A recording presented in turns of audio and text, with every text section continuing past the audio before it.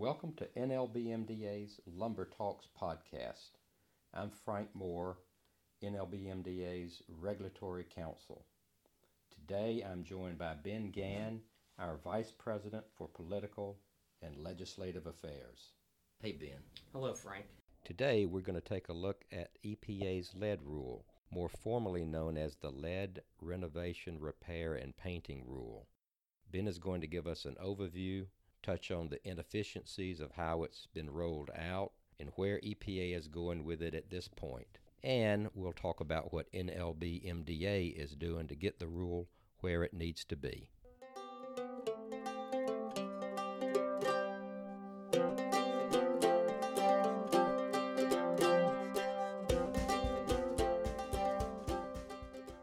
Thanks for joining. For starters, Ben, remind us what the EPA lead rule is. Sure. So for residential housing built before 1978, so the reason 1978 is lead paint stopped being manufactured for residential use at the end of 1977, and it requires remodelers working on those homes built 1977 or earlier to do a variety of compliance measures, such as putting down plastic tarps, using HEPA vacs to take the paint off so we're not getting the dust in the HVAC system or on the floor. And that goes if you're disturbing more than 6 square feet on the interior, or if you're doing any window replacement project. I know there's an issue with the test kit. Talk to us about that. Right. Most people will be familiar with the two commercially available test kits on the market. So there are two manufacturers, 3M and D-Lead, that have test kits that you can buy at your local home improvement store. The state of Massachusetts also has one, but that's only for use in the state of Massachusetts. And those EPA-approved test kits are supposed to be able to detect whether lead paint is present and if you need to do these additional worksite practices. The problem is, for houses, especially between 1960 and 1977, the test kits are essentially, they give you many false positives. So depending upon the type of surface you're testing, the age of the home, most of the tests that EPA has done show a response rate anywhere between 24% and even up to like past 80%. The standard in the rule says that false positive rate should be 10% or less. Okay, all right. So they're not working. They're not working, and EPA has acknowledged that they don't work, but they have also not indicated that they're willing to do something about it. There's been talk over the years of, there are some other companies that have looked at the technology, but there doesn't seem that anything is imminent. And it's important to remember that when this rule was enacted, it was premised on the fact that there would be a test kit that met the standard. Okay.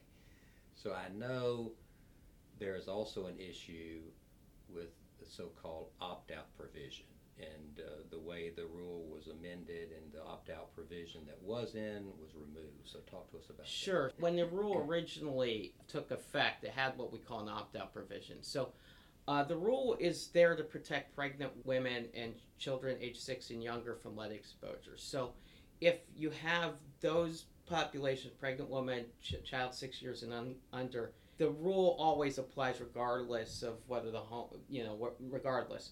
The opt-out provision was there so if you didn't have those protected groups, you could opt out. So the remodeler would give you a Renovate Right pamphlet saying this is what we do as part of the RRP rule. Do you want to do this? As a homeowner, if I don't, maybe I'm a retired couple, I own my house outright, I've lived here 30 years, I'm in perfect health, I don't want to do this. Well, what happened is 2 weeks after the rule took effect, there was a settlement agreement. So this is part of a court case, and so as part of the EPA settlement agreement with the environmental groups who brought the suit, is it removed the opt-out provision, and then it also started the process for rulemaking to expand the rule to public and commercial buildings.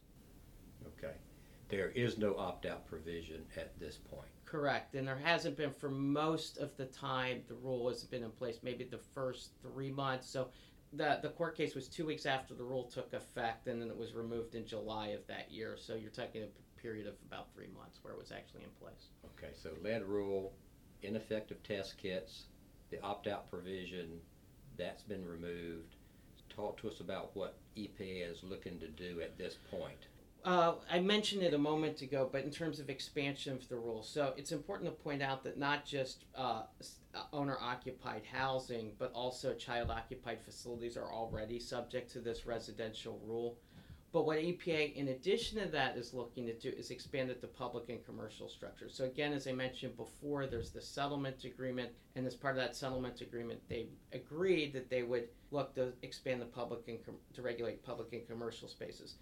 There's two challenges with that. One is under the Toxic Substances Control Act, which this rule falls under. If EPA wants to regulate public and commercial buildings, they need to identify a lead hazard. They have not done that yet. And so what we've been doing with EPA, and we've met with EPA in the last 2 months on this, is just reminding them, hey, if you want to move forward with this, you must identify a lead hazard. In addition to that, one of the things we've mentioned is, look, there are a lot of different kinds of public and commercial buildings, right? A warehouse is different than a retail location. It's different than a hospital. And so what might be a lead hazard, there might be a lead hazard in one setting, there might not be in a different setting, and there does need to be some nuance, and there does need to be some thinking with regard to that. EPA has said, because when we talked to them most recently about this, that this is a rule that they're probably looking to start on in 2019. Okay. Nothing on paper yet, then? No, but we have been given verbal indication from leadership within EPA that this is something probably as soon as next year that they're looking at to start the process. We wouldn't see a final rule next year, but we might see the beginning of the process next year. Right, and that's related to expanding the rule. So what modifications have they made over the years that might be relevant to the audience? Sure. EPA has done some modest changes to the rule over time. So when the rule first took effect, there was this dust swipe requirement where after you did all of the renovation, you had to do a post-work test to see if dust was still present. Just given the inaccuracies of the test kits, they removed that fairly early on in the process. In addition, a few years ago, they modified the criteria for recertification, so for a remodeler. So if you're already certified, under the old requirement, you always had to do this hands-on component, 2-hour hands-on component, in addition to the 6 hours of online training. What EPA has said is, look, if you want to just recertify, you can just do the 6 hours of online. That'll be good for 3 years. But then after that 3-year period, you'd have to still come back and do both the online and the hands-on portion, so the full 8 hours to get your next recertification. You've mentioned one federal court case, but isn't there a federal court case that could mean further changes to the rule? Sure. So it's not specific to this RRP rule, but it probably will affect the RRP rule. So there was a court case out in California in December, and it's part of a 2012 decision by the Centers for Disease Control and Prevention that lowered the lead hazard standard from 10 micrograms per deciliter to 5 micrograms per deciliter. So EPA has still been using the 10 micrograms per deciliter standard. And what the court is saying to EPA is, look, you have to now use this lower 5 micrograms per deciliter standard. And then based on that, look at the programs you have in place and see if changes need to be made to the regulations to comply with this lower standard for what constitutes or higher standard, depending on how you look at it, so for what constitutes a lead hazard. And so that could have repercussions all the way back to the beginning of this conversation about just the basic lead rule, and you're still going to be using ineffective test kits? That's correct. So what EPA has argued is not that the test kits are ineffective, but that they're too sensitive, which is a funny argument, but again, as we've pointed out to them on numerous occasions, is that the rule was predicated on two things to keep costs down. Both a test kit that you could buy at a local home improvement store that worked, and that there was an opt-out there was an element of consumer choice here. So if you were not part of those protected groups, because we all understand what the intent of the rule is, but if you're not in that core category of folks, again, pregnant woman, child under 6, that you didn't have to do necessarily all of these additional worksite practices, understanding that there are already rules in place like lead disclosure when you buy a house, Right. things like that. All right, so what else is happening to the rule or with the rule that we need to know about? Well, obviously, we mentioned that there's a process underway to both perhaps expand the role of the public and commercial spaces. Most recently, EPA released a Section 610 report. So this was required under the Regulatory Flexibility Act. So what that is it requires regulations of a significant cost that affects small businesses that every 10 years they have to put out a report. So this is what the Section 610 report is. Not surprisingly, it wasn't anything new to us. There wasn't anything particularly helpful for our efforts to make the rule a little bit more workable. Essentially what EPA said was, look, we're complying with the rule. Lead is very dangerous and has profound effects on children. So whatever we're doing here is in keeping with that idea. One of the things we've pointed out is many of the rules that have been put in place over the years, not just the RRP rule, but sort of related things that HUD does in regulating public And the housing. RRP is the lead rule. Right, so the Yeah, lead yeah. rule, the EPA lead rule. So obviously the EPA lead rules had a positive impact, but if you look at what HUD does in public housing, over time what's happened is lead exposure rates have decreased dramatically in children. So one of the challenges we have is as the number of children who have serious lead exposure is reduced every year, obviously the types of changes that you need to make to have any type of impact are going to be much more incremental than they would be if, Right. say, like back in the early 90s, if you look at a place like Baltimore, which had incredibly high incident rates of lead exposure in children for public housing. Let's talk about what NLBMDA is doing to make some further changes to the rule, what those changes might be, Sure. what our vision of the rule might be. So I think, first of all, we've been working with Congress, most notably with Kevin Kramer from North Dakota, the congressman from North Dakota.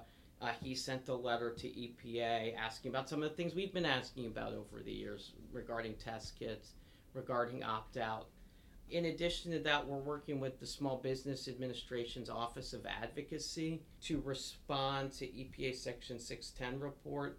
Obviously, we feel like EPA sort of glossed over the fact that the rule was premised on a workable test kit and an opt-out provision. And so what the SBA Office of Advocacy is trying to do is say, wait a minute, these things are supposed to be and they're not. Why don't you feel you need to do anything? And I think it would also come back to the point when this rule was first promulgated, the data used to justify the costs and benefits of the rule, they took data from only 9 remodeling firms. So there are over 27,000 remodeling firms across the country. They took it from 9.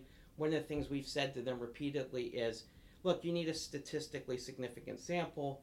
That would maybe be a few hundred, but even if they took 200, that would be a step in the right direction. I think would also give them a better idea of what the true costs are regarding implementation and compliance with the rule. So those are some of the things we're working on. I think right now, obviously, there is a legislative path. We're working with the SBA Office of Advocacy. In terms of our vision for the rule, I think you have to look at the segments of target housing. So anything built before 1940, we presume, has lead in it. Says it's over 90% of homes built before 1940 have lead. For homes built between 1940 and 1959, the incident rate is still 67%. So I don't think we're really arguing about that pre-1960 housing. The only thing what we've tried to focus on is that housing built between 1960 and 1977. So for that age of housing, target housing stock, the incident rate of lead is for lead paint is 24%. And again, keep in mind, lead paint was stopped being manufactured for interior use in 60, continued to be used for exterior use at that point. So we do feel as though, well, what if we did something like included the opt-out provision for people living in these homes, again, without a pregnant woman or a child under 6, in this 60 to 77 block, and not worry so much about, okay, let's concede the point on the pre-60 housing. So that's one of the things. EPA hasn't exactly been amenable to that suggestion. What they've said is, look, lead is a serious issue, and so really any amount is too much, and so it doesn't really matter if it's between 60 and 77, these rules should still apply. But that's one of the solutions we put on the table. We think there's a rationale behind it, and it would be a path forward. Yeah, and if you look at the enforcement rate that EPA is doing, they're not enforcing this much. So one of our criticisms has been on the enforcement side. To the extent they have been doing enforcement, it's been on paperwork violations. It hasn't been on worksite practices. So one of the things we're trying to do with the rule is say, look, we know you don't have the staff to police over 80 million, close to 80 million homes. So why don't we tailor this rule to the most serious home, right? The homes we know with pretty much 100% certainty that there's lead in them. Let's not focus so much on the homes that maybe or maybe not have lead paint, and even if they do, it's probably on the exterior anyway. Let's focus and target enforcement that way. Let's focus on worksite practices. Let's not focus on paperwork violations. Those are things we're trying to get EPA to do. Obviously, it continues to be a struggle with the agency in terms of trying to make some movements to, I think, what would be a more workable rule, both for the remodeling industry, but also for them in terms of enforcement. Well, thank you, Ben. And thank you for listening. I hope this has given everyone a better understanding of the lead rule. It certainly helped me. This has been Frank Moore and Ben Gann at Lumber Talks, NLB-MDA's Public Policy Podcast. Make sure you follow us wherever you get your podcasts. And until next time, be safe.